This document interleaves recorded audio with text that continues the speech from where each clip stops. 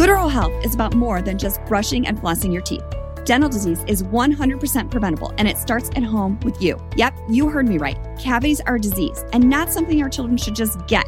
Your mouth is a window into your body, and it has an effect on your speech, breathing, chewing, heart health, so much more, and we're not listening to it. Come along with me on this journey, and I'll give you a whole new perspective of the importance of taking care of your mouth and the long-term effects it has not only on your oral health, but also your overall systemic health. On this podcast, we'll bring you a mixture of professionals, experts in the field that will give you advice and action steps you can take with your kids in different situations. We're also going to have moms, dads, caregivers, just like you, having the same struggles that you are, because together we can make a difference and help keep our kids healthy. Because a healthy mouth is a healthy body and a healthy life. And it all starts with you.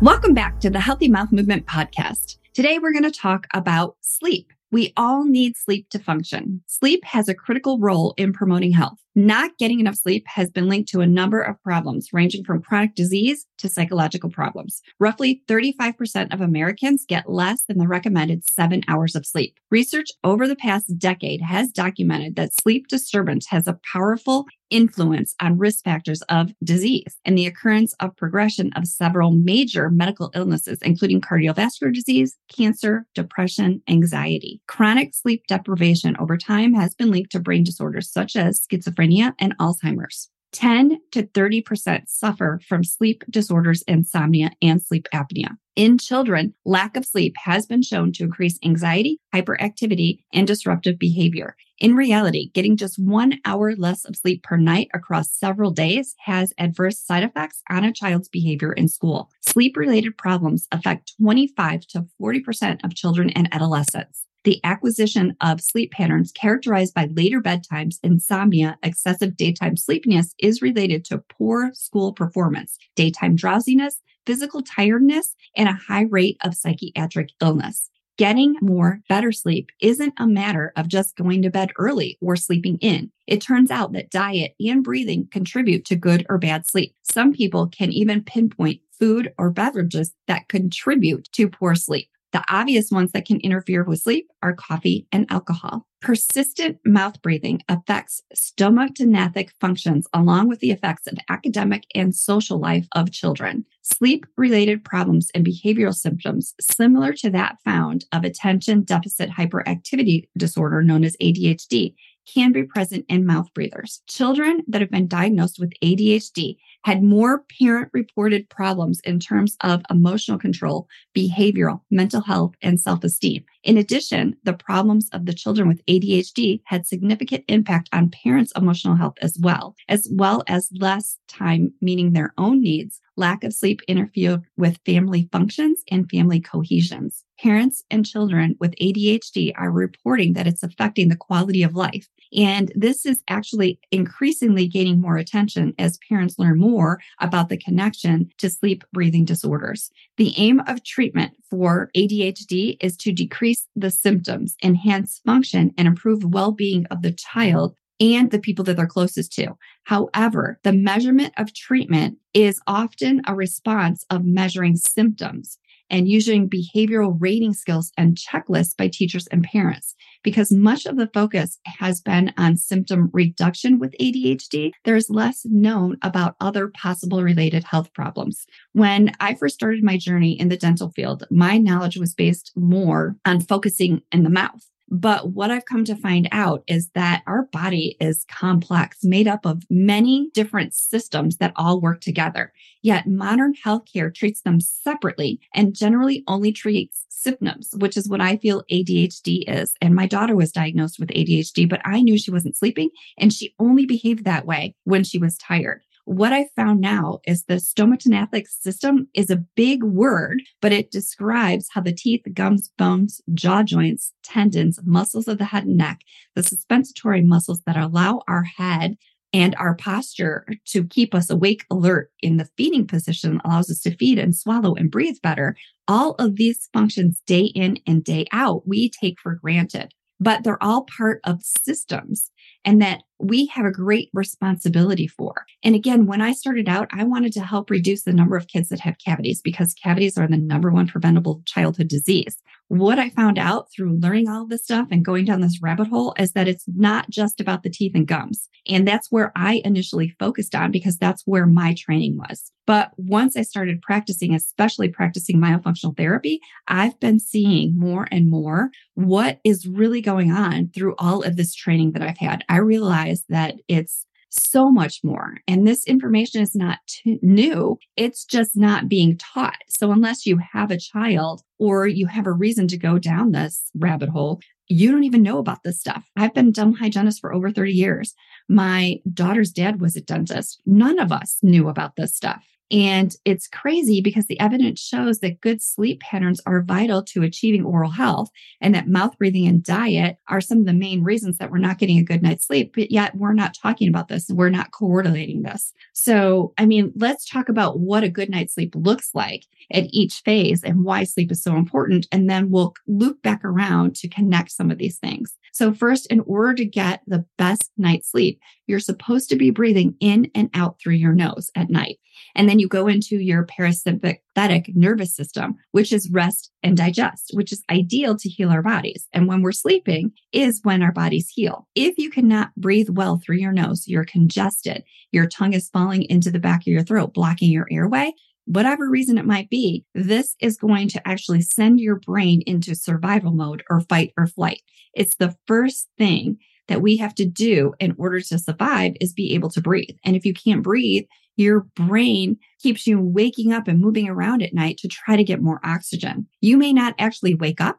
You might just toss and turn, kick the sheets off, wet the bed, get up and go to the bathroom in the middle of the night. Whatever your body does to wake you up to try to get more oxygen, it kicks you back into stage 1 of sleep. And every time you move back into that stage, it disrupts the sleep cycle.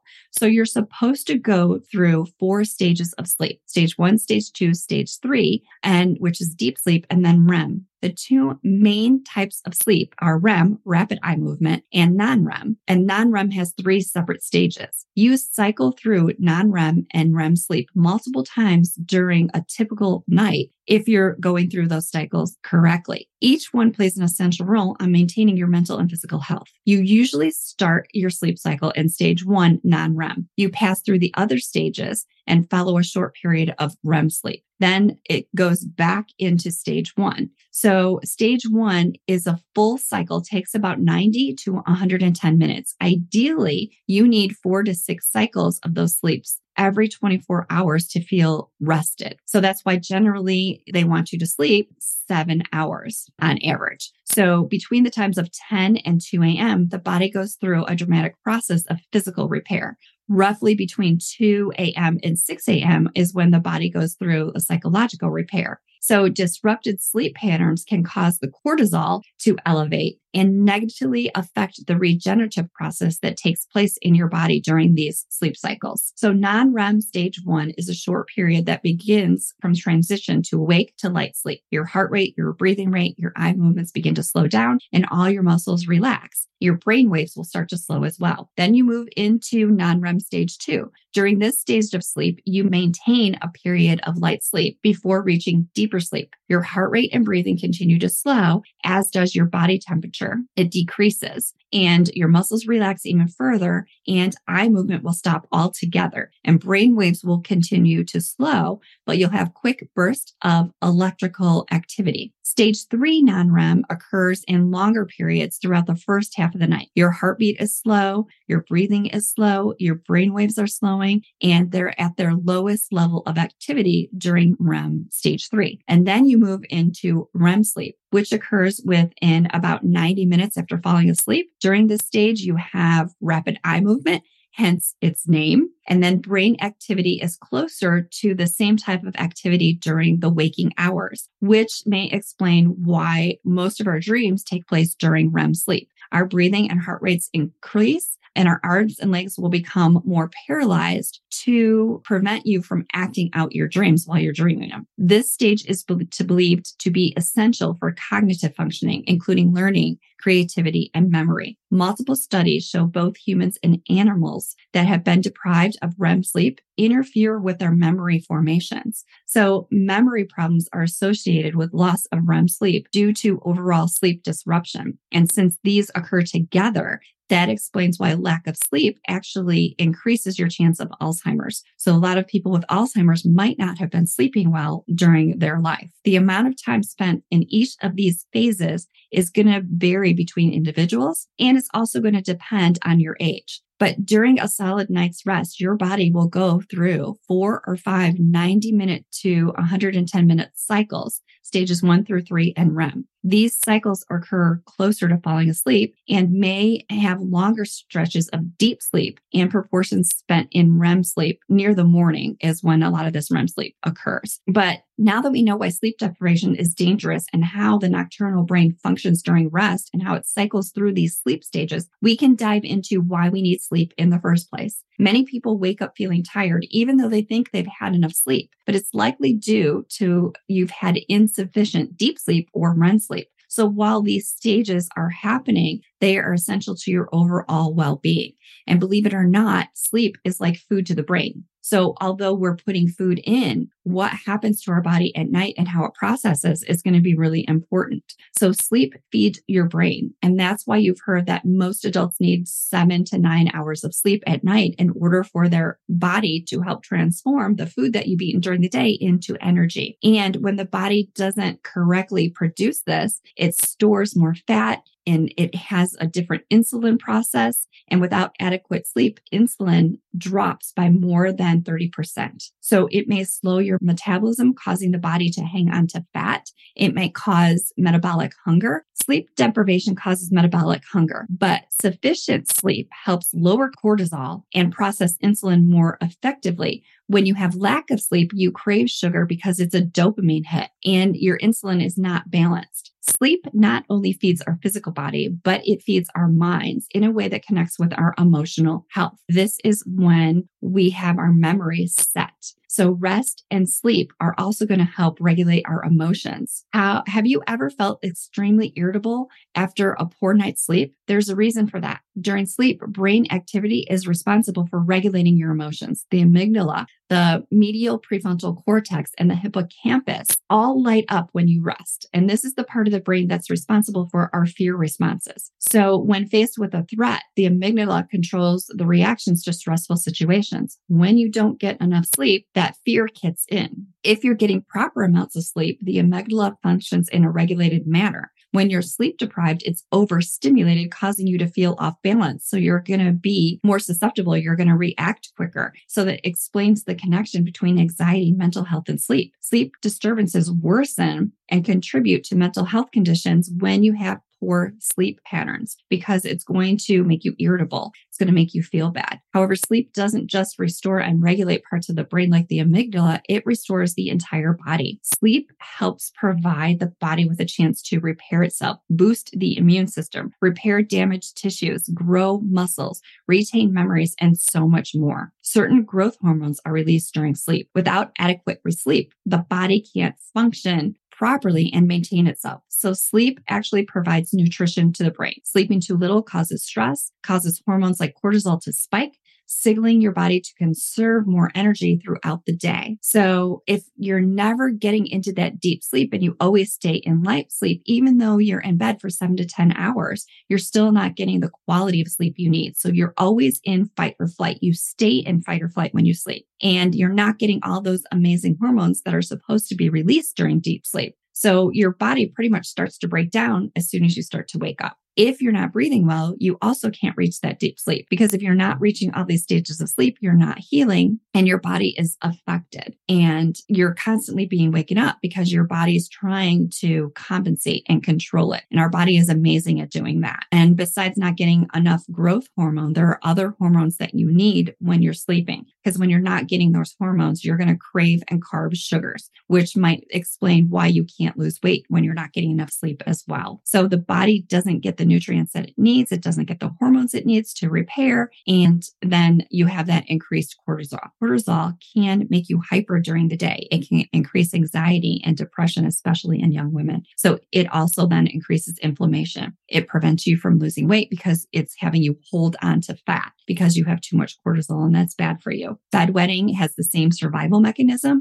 Your body's not able to breathe properly, and it doesn't regulate the way that it needs to. So our body releases everything it feels it's not important. So that makes some people wet the bed. It makes some people sweat. It's just your body's way of releasing. And that's why you wet the bed. Again, I didn't know this when my daughter was little. I wish I had understood more about that now. Kids can be hyperactive due to lack of sleep and misdiagnosed with ADHD, as they could have a sleep breathing disorder or sleep apnea. For it to be sleep apnea, you have to stop breathing for at least 10 seconds at a time in order for it to be considered apnea. And a lot of people don't actually stop breathing. They just kind of wake up or toss and turn. So while a sleep study would show apnea every single time it happens, it may not show arousals that are usually what's happening to interrupt our child's sleep. So a sleep study is not always recommended. And that's where you would want to ask your dentist or whatever provider you're seeing that is talking about sleep issues. So arousals kick you back into stage 1 sleep, and you're not getting the benefits of sleep. You're getting less oxygen to your brain. And that's why your body is doing all of these compensations, because you are starving yourself and your body and your cells and your organs of this essential oxygen. So some animals even lose their ability to maintain their immune functions and die after weeks of sleep deprivation. Some humans are one of them. We can't go too long without sleep. So that's why sleep is really important. Not as important as oxygen, because we can live a little longer without sleep than we can without oxygen. Extreme sleep deprivation messes up with our immune system, and it causes inflammation across our body. As a result, our risk of developing infections worsens, and that can actually worsen some chronic illnesses. So without the restorative stages of sleep, we can't learn as well. We can't process our memory as well, and our body just doesn't function.